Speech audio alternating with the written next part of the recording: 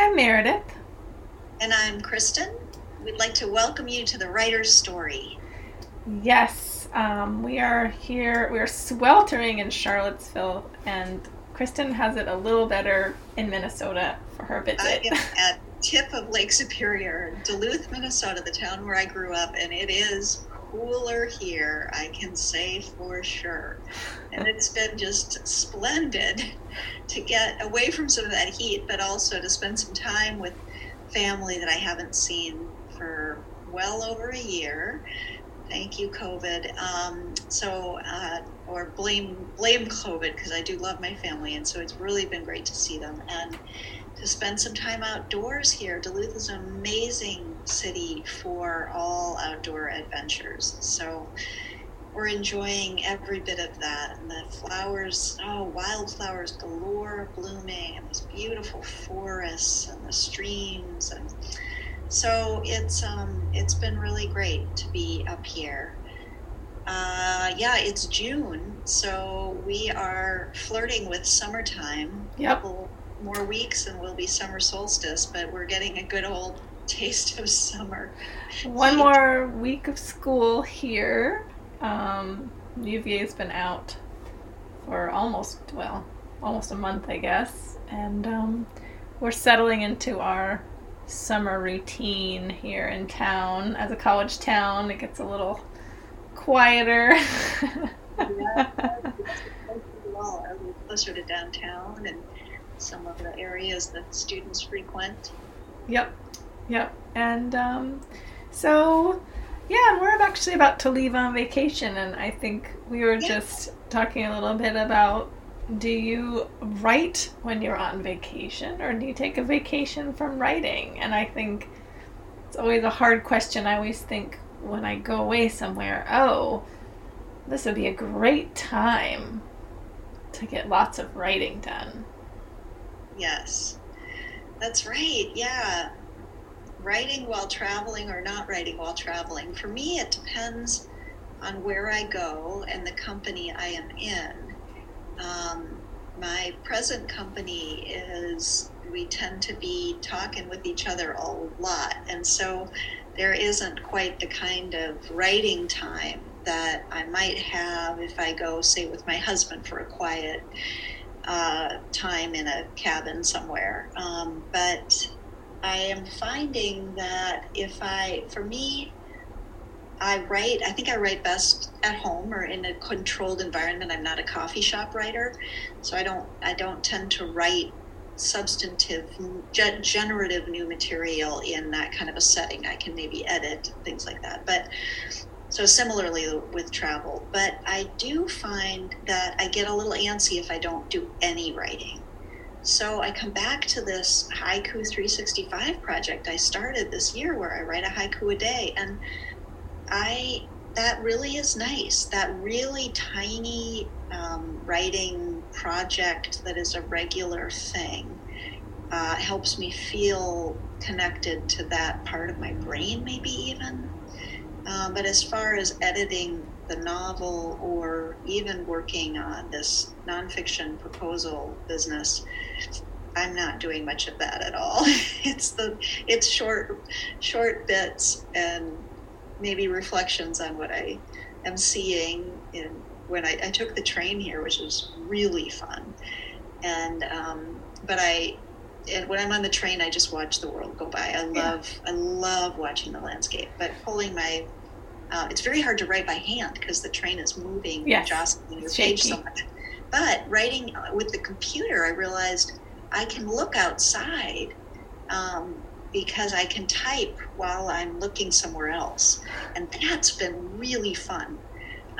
So I've done a little bit of just playful writing, watching the world go by as it goes. Well, I think you make an excellent point. There's different kinds of writing. I feel like when I travel and I'm in a new environment, I do a lot of journaling because I'm doing a lot of more sort of deep thinking, as opposed to the sort of thinking you might do in your day where you're also thinking about what you need from the store and when you're going to fit in an errand or whatever.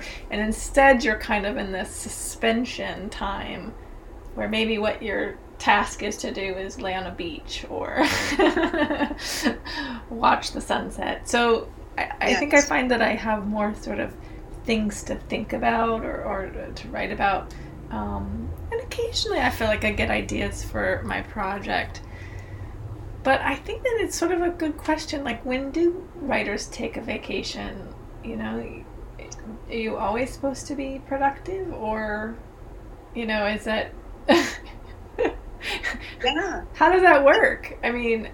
Good question. I think different people do it differently, right? I think I read Stephen King pretty much writes every day, but that's something that he sort of needs to do and does. I mean, he just does that. Yeah. And I know other writers who take long stretches of no writing at all, and people who are quite prolific. I have a friend who's in a number of novels, published a number of novels, as well as a bunch of nonfiction. I remember her saying to me, I always have to take, or I think she said, don't you find you have to take like 2 months after finishing a project, just not doing anything? And I think, oh my gosh, you do that? Well, what does it make for you when, like, if you finish a project, do you take time away from writing just by definition or not? I think that it's really interesting that I sort of let it happen. So one of the things I do is I make myself report every day what I accomplish writing wise. So I have it in my bullet journal. I have a writing log, and so on each day I'll say I journaled, you know, what else did I do? And that's sort of a way to sort of look back and sort of see, because I think there are moments where, I finish something or I get stuck, and then I end up taking 3 weeks off and I'm really not writing a project. And, you know, I could beat myself up about it, or I could say, you know, you probably really needed that mental break. Yeah. And you didn't plan for it. It wasn't like you said, all right, I'm going to take the next 3 weeks off and I'll see you in this month. But it just is like every day it was sort of not going to happen. So, and then afterwards I think, oh yeah, I really did need the downtime. I was hearing on this podcast, one of the things, I think it was a writer who was having trouble getting something going, and the prescription was that they were forbidden to write for 2 weeks. Oh. And then once they were allowed to start writing, they had to do just the 30 minutes, you know, just the... Oh, wow. And then they had to get up. And to sort of make it so that it was more of a forbidden fruit, I think. Yes. And to see how much did they miss it. Yes. And I thought that was interesting. I mean, I don't think it fits everybody. Some people might be like, vacation? Well, I'm not even going back. Never go back, right? Never go back. That's it. That's okay, too. But yeah, for those of us who want to be writing for the sake of writing, having some permission to do so is great. But if we feel, I think when it can feel burdensome, like, oh, I need to do this, it's my work. Yeah, I must do this, yeah. Yeah, to be able to take a break, a permissible break, and then to take it even further, to have that enforced break. You're not allowed to write for a certain chunk of time is really intriguing. I wonder if I would want to do that ever. I don't know. And it could be just that you might need it if you were ever in sort of stuck into something, or stuck in a mindset, or feeling very oppressed by your writing, to have someone say you're forbidden to write, and then for you to say, oh my God, I really miss this. So why am I belly aching about it? Like, I should just go back and enjoy it. But you might have already had that realization. Something that was interesting that came up, and I realized that this is probably a direct relationship to our podcast for me. And that is that I got an idea and I started working on it on nonfiction essays. Yeah. And I think probably we were talking to someone about that, sort of balancing shorter form with longer form and feeling more accomplishment. And also listening to these podcasts. So So my essays, and I'm not sure, I might end up posting them as blog posts. I'm not sure what I'm intending to do with it, or if it's really as a collection as as I sort of am envisioning it at this moment. But I was calling it Blind Alleys and Other Creative Disasters. Oh, I want to read it, Meredith. Yeah, and so each essay is about something often that has gone badly, and but in some cases it's, you know, a film I made, or, you know, a job I had in the creative. Yeah. Okay. So it's been really fun to write, because these are all stories that I tell all the time, and people really can't believe them. But I wanted to sort of frame it in this way, to say, like, they're disasters in that, you know, I made a film and no one wanted to buy it. But at the same time, that's sort of the life of an artist, that you go through things to get to the other side, and it's not about so much about the product. Mm-hmm. Yeah, and one of the other really brilliant, I think it's Sarah Jones, who's a performance artist, said that your creative life is a highway, and every time you think about, who am I selling this to, how am I going to market it, who's the audience, you take an exit off the highway. Oh. And you need to stay on the highway. Yeah. And I thought, yeah. It fits with our travel theme. Yes. Yes, yeah. We are traveling and staying on the highway. But I think that the thing is to also say to yourself, you know, you've done good work, and you can take a break, and that's completely okay. Yeah. One of the things I've thought about doing, and I haven't yet, but in thinking about some of the other kinds of travel, and we talked about how maybe you do different kinds of writing or no writing at all, depending on the particularities of the travel that you're doing. But some travel that my husband and I have talked about doing are trips, the two of us, on, you know, in a journey with an adventure. And sometimes it gives me, I get a little anxiety, because I think, when am I going to do any writing during this time? Or when am I going to do any writing on the projects that I have on my desk? And I thought to myself, you know, it's only for like a week of a chunk of time. Maybe, again, I take a break from my regular projects, in this case, the novel and the nonfiction book, and instead spend a little time each day writing playfully out of whatever that moment's experience is. This is a little bit like your journaling, I think, where maybe I take an overheard conversation at a cafe in whatever place we're visiting and spin out a short, you know, a very short story of imagining those characters and what their lives are like. Things like that, to make out of the place where you are a writing prompt, and follow that through with whatever parameters you want to set. And maybe it's 1,000 words or 500 words, or maybe it's not even a number of words. It's a poem or something. Mm-hmm. And that gets me really excited. That sounds really fun to me. Yeah. I think the thing to sort of think about is, I just feel like what I do for my daily writing practice is a lot of sort of rules for myself. Like, you have to do a 25-minute sprint. You know, you have to do this. You have to revise this thing, and you have this to do and this to do. And on vacation, I kind of like the idea what you're talking about, which is to say, what is something that I really want to do? Not, I'm sure that I really want this book to be done, and I'm sure that when I'm done with my 25-minute sprint, I'll be glad that I did it. But what could, like, bring me to the page in a joyful way that would be like, I'm on vacation. In the spirit of vacation. Yes. Or, yeah.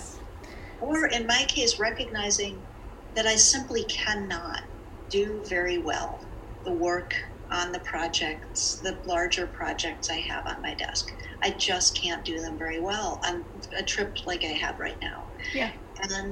And if I feel like I'm going to get progress made on those when I'm in a trip like I am right now, I'm just going to feel crappy. It's just a recipe for feeling really awful.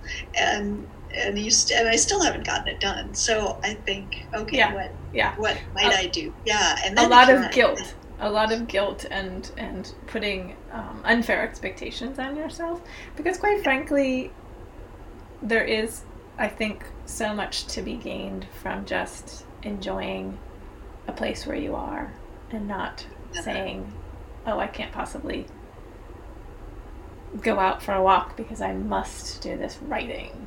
Yes. And I have done that. I have been in places that are wonderful, and I've told myself, you are not allowed to go into the wonder of that place until you do whatever task I'd set before myself. And sometimes I could have both things. That is, I could get myself to do that task and then enjoy that place. But yeah, I think we each have to make those decisions based on all the things that are informing that particular moment and place and time. But I'm excited for you and the trip that you have planned. This is a family trip. Yes, post-COVID, and we are headed to the Pacific Northwest, to places that we have never been before, that are just supposed to be some of the most beautiful places in the world, and we cannot wait.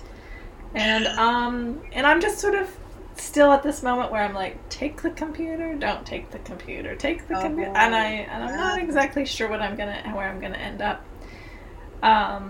But I'm also excited today because we have a guest, Mollie Bryan, and she is a writer of many, many things. She has written cookbooks and articles and essays and poetry and fiction. I know her as a mystery writer. She grew up near Pittsburgh and has a bachelor's in journalism and communications. And she has about 1 trillion different series. I mean, roughly. Round it down. But the most recent book she has is called Goodnight Moo. And it is a mystery set on an organic micro dairy farm and features a cheesemaker. So that is just, I think it's in a made up town in Virginia. But she's been nominated for Agatha Awards for her books. She's had People's Choice nominations from the Library of Virginia, and she's a friend of ours. Actually, yeah. It'll be great to visit with her. It'll be great to visit with her, and I haven't seen her in forever, so let's call her up. Well, hello, Mollie. Thanks for joining us. Thank you for having me. Yeah, we're really excited. It's been forever since we've seen you. I don't know. Have you been in Charlottesville at all, or have you just really stayed across the mountain? I've stayed in Waynesboro for the most part. I did go into Charlottesville. My computer was messed up, and so they made me bring it to the office, and they got me a whole new computer. And I thought, man, did I drive this every day before? Right? Yeah, you did. You did. Yeah. I took a we are supposed to report back August 1st to UVA, to our office, and my husband and I went over and took a little evening walk on grounds, and I was just remembering how nice it is to take walks during lunch. Yeah. And see the gardens and everything, but it's going to be an adjustment. It's going to be an adjustment for sure. Definitely, and all this has been an adjustment. But Mollie, first we just wanted to start off by asking you to sort of tell your story about how you came to be a writer. Okay, well, I've always been a storyteller, so I told stories before I could even write, according to my parents. And I think I wrote my first novel when I was about 12. Oh. I didn't finish it, but I finished my first novel when I was a senior in high school. And thank God nobody's ever gotten their hands on that one. But good for you. Wow. So, and then I went to school, first majoring in theater and dance, and then majoring in journalism because I got, I guess, I got sort of as graduation approached or as reality crept in, I was like, journalism sounds like a really solid career. I can still write and I can dance on the weekends and the evenings. And, I had all these ideas. But journalism turned out not to be that great a career, at least not for me.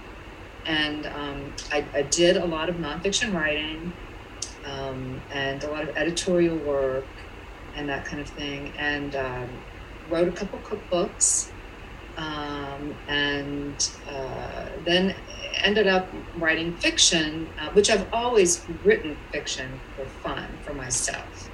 And the same thing with poetry. I've taken poetry workshops. So I've always tried to keep my hand in it. And how I got involved with the cozy mystery genre was that my culinary agent at the time had just taken on a new partner who was a fiction agent. And so she said, if you have any fiction ideas, let us know. So, and I did, and I was actually working on something, and I took, at one November, National Novel Writing Month, and I wrote my first book that got published, Scrapbook of Secrets. Wow. That's great. During NaNoWriMo. Yeah. Wow. Yeah. Did you draft it then and then edit later? Yeah. I mean, that was like, the first very messy draft. In fact, at one point I said to my agent, I said, I have no idea what I'm doing. I have some characters and I have them doing some things and there's this and there's that. And she said, well, it sounds like you've got a mystery. And I said, yeah, and it just sort of clicked. Okay, having that format to work with really helped. Yeah. Yeah. Oh, that's great. So we met, Mollie, a long time ago at a writing event. Was it an historical novelist event? I was trying to remember which writing conference it was, but you had just published Mrs. Rao's cookbook. Mm-hmm. I have that. I love it, by the way. I still cook out of it. Oh, thank you. And is that how you pronounce it? That famous Rao, restaurant? yeah. Mrs. Rao's.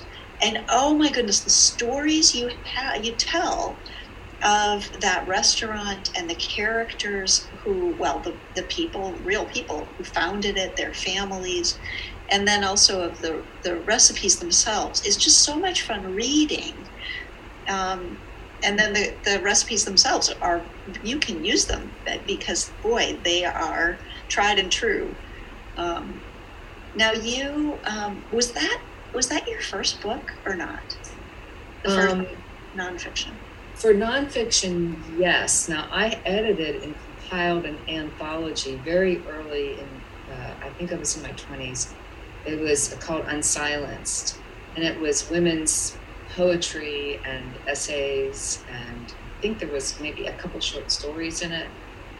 So that was my first book. But then the cookbook would have been like first nonfiction. Yeah. Well, it was so interesting hearing Kristen describe the cookbook because I feel like that's a lot of cozy mysteries are like that. So there's a story, but then there's often, recipes or some kind of craft tips or that kind of thing that kind of, give people an added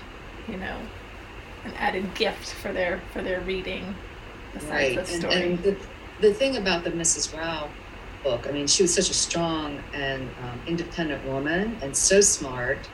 And I think of the link, between the like the cookbooks and the cozies is that, the strong independent women and the cozy mysteries. The ones that I write, at least I try to make them that way. And in fact, one of my characters, Beatrice, in that first series, in the scrapbooking series, is, I realized it much later, but she's very similar to Mrs. Brown. Oh, that's great. I didn't intend to do that at all, but she's so much like Mrs. Brown. Yeah. Wow. Huh. Well, I think we're drawn to certain characters, and then I think, we use all that material. I mean, you use the whole material of all your life and when you write, and then it's hard to sometimes identify that you have taken something, that's true and sort of fictionalized it sometimes. I mean, sometimes you can do it very deliberately, but it's interesting when you don't notice. Right. Till after the fact, like that. Right. Yeah. So, Mollie, when you do these series, do you have a really clear sense of when they will end? Or how do you go to another series, for instance? Do you feel there's a certain closure for you with it? Thinking about getting to know these characters so well. Well, with my first series, it wasn't canceled or anything. They left it sort of up in the air, but I sort of felt like, I think I had five books in. Yeah. And then some novellas for that series. And I just wanted to try something different. Uh-huh. I always left that option open for that series. So I tried a different series, the Cora Craft series. And I did have a sort of arc in mind for that series, but then it got canceled. So I didn't get to finish that. I do think about indie publishing, like maybe a novella or something in that series to kind of wrap things up, because I feel like there's a lot of people kind of left hanging. In fact, I'm doing that on my latest series, which is the Buttermilk Creek series, one with the cows. That was also canceled after 2 books. So I'm working on something right now because people love that series, and so I'm working on something that will probably be a novella, so that I can wrap that up for my readers. Yeah. So I did read that sort of there's a trend right now, just as much as there was a trend 10 years ago, which was cozy mysteries were very much on the ascent, and they were very much wanted by everyone, that there's there's a tendency to not buy them right now. Not that there's the readers aren't interested, but I'm talking like sort of publishing houses. And I always say to people, like, write what you want to write, because you never know, by the time you finish your book they might have changed their mind. Mm-hmm. But is that kind of what you're finding? Are they publishing fewer cozy mysteries right now? I think maybe traditional publishers are publishing less cozies, but the indie cozy mystery world is like expanding like rapidly. Mm. And it's interesting because I heard one of these indie writers talking about how, and I don't know that this is true, but this is something that I've sensed, that the people who are doing indie cozies, it's almost a different genre than the cozies that are being published by the traditional publishers. And how so? What are some of the differences that you see? I think there's a lot more like talking animals, and it seems like it's gotten like the indie cozy authors are even more cozy. Oh. Maybe. Well, there was the whole tendency to have like the cat be the detective and stuff like that. I mean, I did see those back in the 90s, I guess. Yeah, I mean, Rita Mae Brown's books are great. The Sneaky Pie, those are fabulous. Yeah. Yeah, but so by indie, do you mean small presses or people just publishing their own work? Their own stuff. Mm-hmm. That right now, the indie market is just burgeoning with cozy mysteries. And I see a lot of new people cropping up teaching classes, a lot of books about how to write cozy mysteries. These indie authors are killing it. They really are. That's so fascinating, because I feel like that tends to happen when traditional publishers stop publishing something. Like, I feel like the reason sci-fi authors are predominantly indie, and also maybe erotic romance and some of those genres, is because they're not published by traditional publishers. But that doesn't mean that there's not an audience for them. You know, that people want to read certain things, and so then, you know, it's more like connecting to the readers directly, I guess. I mean, I love the publishing world. I mean, it's what I've done, you know, my whole life in one form or another. But I do think that sometimes publishers really don't know what readers want. You know, I think that some writers have a better idea of what their readers want than publishers do.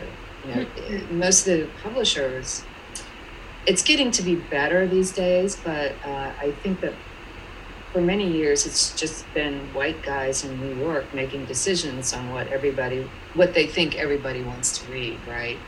And so I think some of these indie authors and some indie publishers too have sort of capitalized on that. Yeah, that's a really good point. I mean, and I think there's we had a guest on a couple of months ago who had started his own editing house, you know, because he and publishes other people too, because, you know, what he was really interested in reading and writing and seeing in the marketplace wasn't represented, you know, with traditional publishers. So I mean, it's interesting. I think you know, I know at certain times people look down on one thing or the other, you know, but it's like, I think that if there's enough readers, why should we not just open up and say everyone's welcome to do whatever you want to do? I mean, right. I mean, I think there's enough room for everybody. Yeah. Mm-hmm. I mean, not that there isn't a lot of competition out there, because there is, but there's room for everybody. Yeah. Yeah. Well, you're in a good position, though, because you have series that you've started, and you have a name for yourself, and you have, I'm sure, lots of loyal readers, so that if you were to start another series or continue one of these, I imagine you would have a lot of folks that would find you. Well, I mean, it's interesting because one of the series that I write is for Crooked Lane, which we haven't talked about yet. I write under another name, Crooked Lane. They insist, I think Crooked Lane insists with all their authors, they have new names, you know, they have pen names. And my second book in that series is on my desk right now. You know, I'm looking at first pass pages for that. But so, I'm also pitching another series right now. I should say I'm working on pitching another series right now. So do you have those also on your website, those books from Crooked Lane, or you're not allowed to? Yeah, they're on. It's the one that I'm working on now is Once Upon a Seaside Murder, and the other one was Little Bookshop of Murder, and then the name is Maggie Blackburn. And you get to pick your name. I do, yeah. Oh, good. Yeah, I love the name. And they don't own the name, do they? No, I don't think so, no. Okay, because Berkeley used to own the names. Oh, did they? And so then they used to fire people and take the name. Oh, my goodness. And the characters. So, Mollie, with Crooked Lane, why do they insist that people have a new name or pen name? I don't know, because I mean, I thought maybe it could be my sales track record wasn't that great and they wanted a fresh start, but they've done it with several very successful authors. So I'm thinking of Tanya Kappas, for example, very successful indie published author, and I think she's also been traditionally published in some other, but they made her change her name, which made no sense to me at all, but I don't know why they do it. Do they expect you to have a social media presence with your pen name as well, or not? What I have done is, like, on my Twitter account, I say, you know, Mollie Cox Bryan is also Maggie Blackburn. And I changed my Facebook to Mollie Bryan / Maggie Blackburn. But I don't have time to do 2 websites. No, oh my God. Complete. I just don't, and I don't know that it really matters. Yeah. Yeah, that's a good question. We had another one of my friends on who who writes thrillers, and then when he wrote a slightly different kind of thriller, they had him change his name for it. And I thought, really? Like, it's that different? Still in the genre. I mean, these are obviously fairly cozy mysteries. You're writing for Crooked Lane. It just seems like, why wouldn't you capitalize on that? But it doesn't always make sense. No, it doesn't. So I want to ask you just a basic craft question, Mollie, because it's always interesting, of course, to hear how people write, how writers write, and you have been so successful and you're so prolific. You talked about drafting that one novel during NaNoWriMo. Are you a pantser? Do you write by the seat of your pants, or do you sketch something out, or does it vary with projects? How do you approach a new project? How do you get going? How do you work your way through a draft?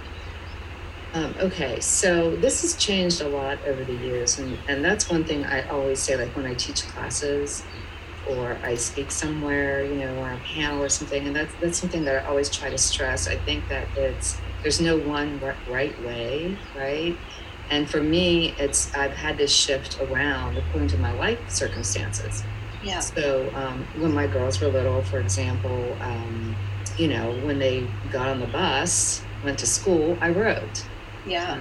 Now one is living in New York City, and one is getting ready to move to Ireland, we think. So I have more time in that way. But yeah, now I get up because I have to. Now I have a 9-to-5 job. Now I get up between 4:30 and 5 and write, so that I can get my writing in before the rest of the day starts. Yeah. So and my first draft is usually pretty slim, and it's so most cozies come in at like between 70 and 75,000 words, and mine my first draft is usually around 60. Mm-hmm.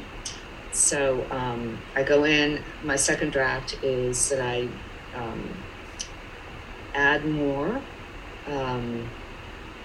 I wouldn't say that I embellish, but I can see at that point where more is needed. Yeah. And I'm trying to make it so that everything makes sense at that point. Uh-huh. And then like the third draft, I try to polish it. It's more about wordsmithing and that kind of thing. Oh, yeah. I'm a very short writer. And so do you set a word limit for yourself when you write in the morning, or you set a certain time and you're going to work during that time? Yeah. I try to do 1,000 words a day.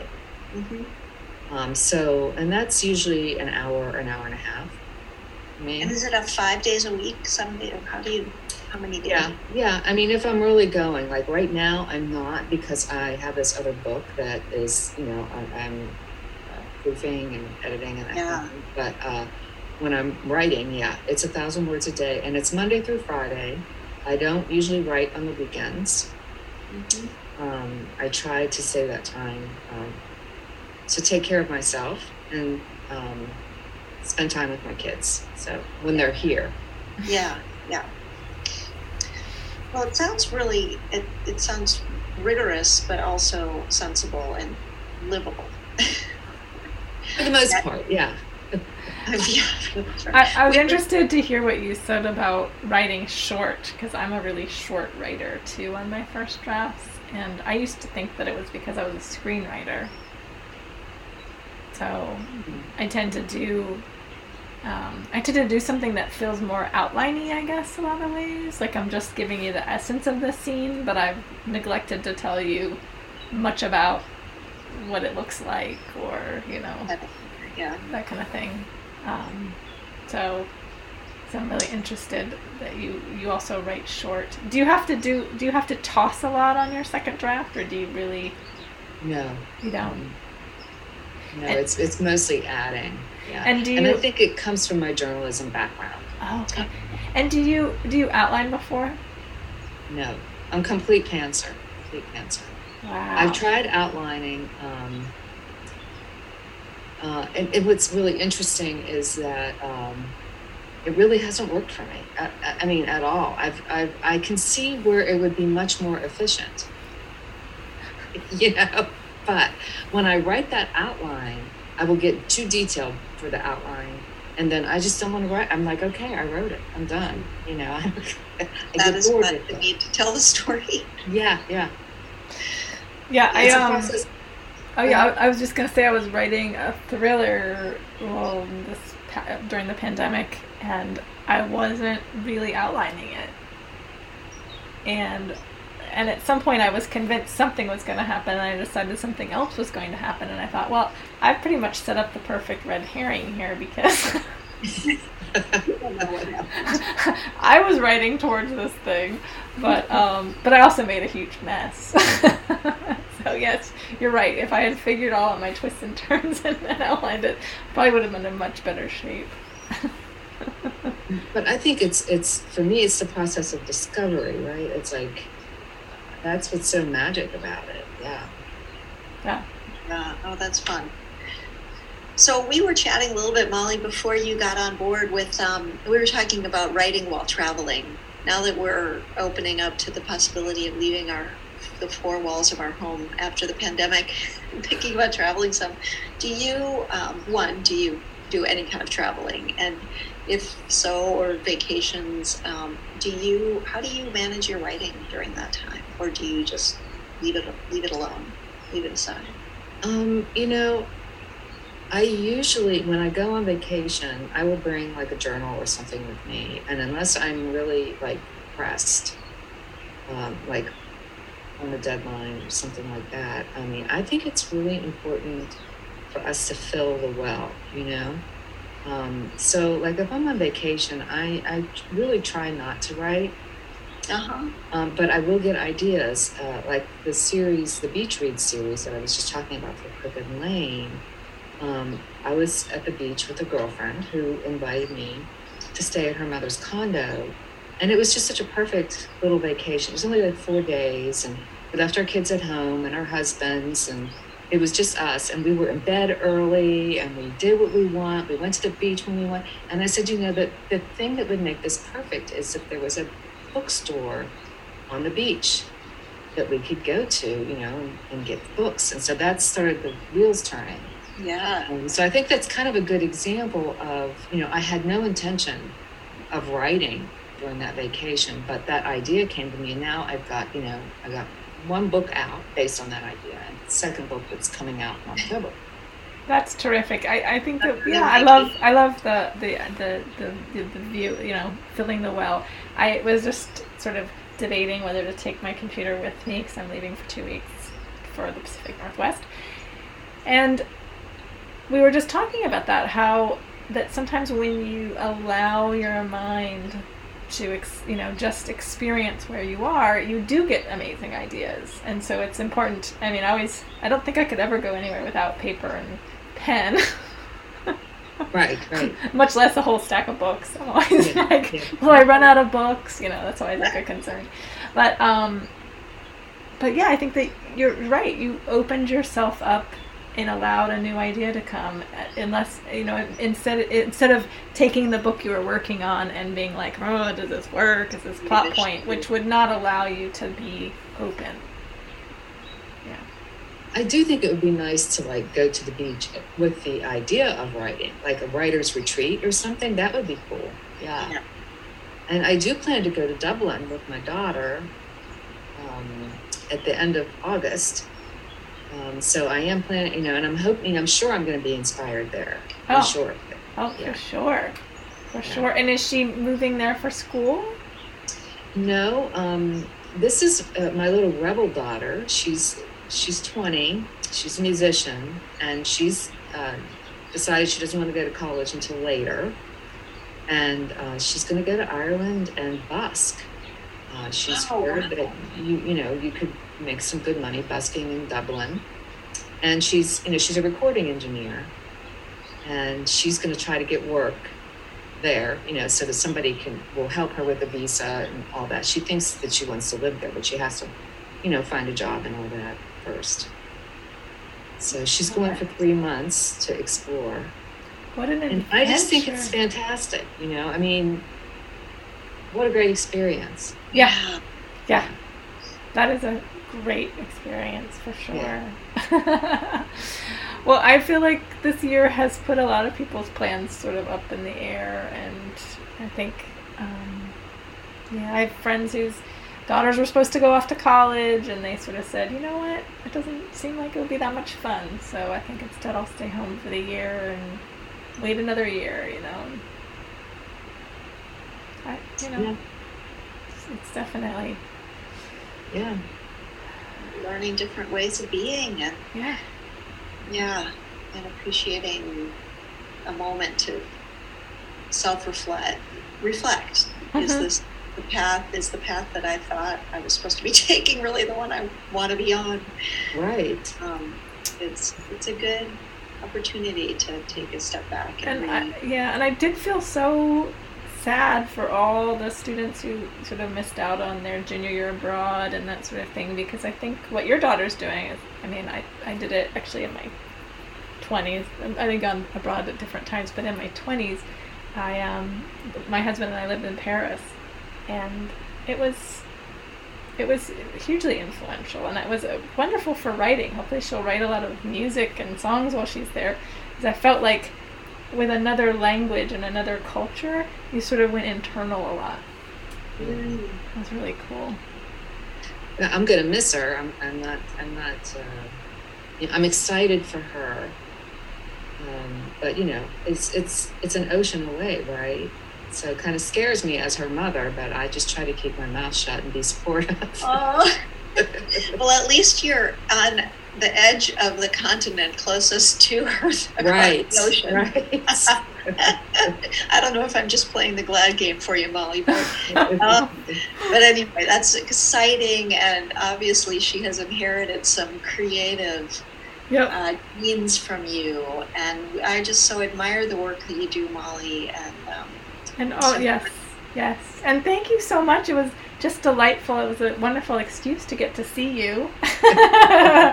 But we really try to celebrate everyone's new books coming out when we can, and it's always fun to hear that someone's launched another book out into the and to find an audience. So congratulations. Well, thank you.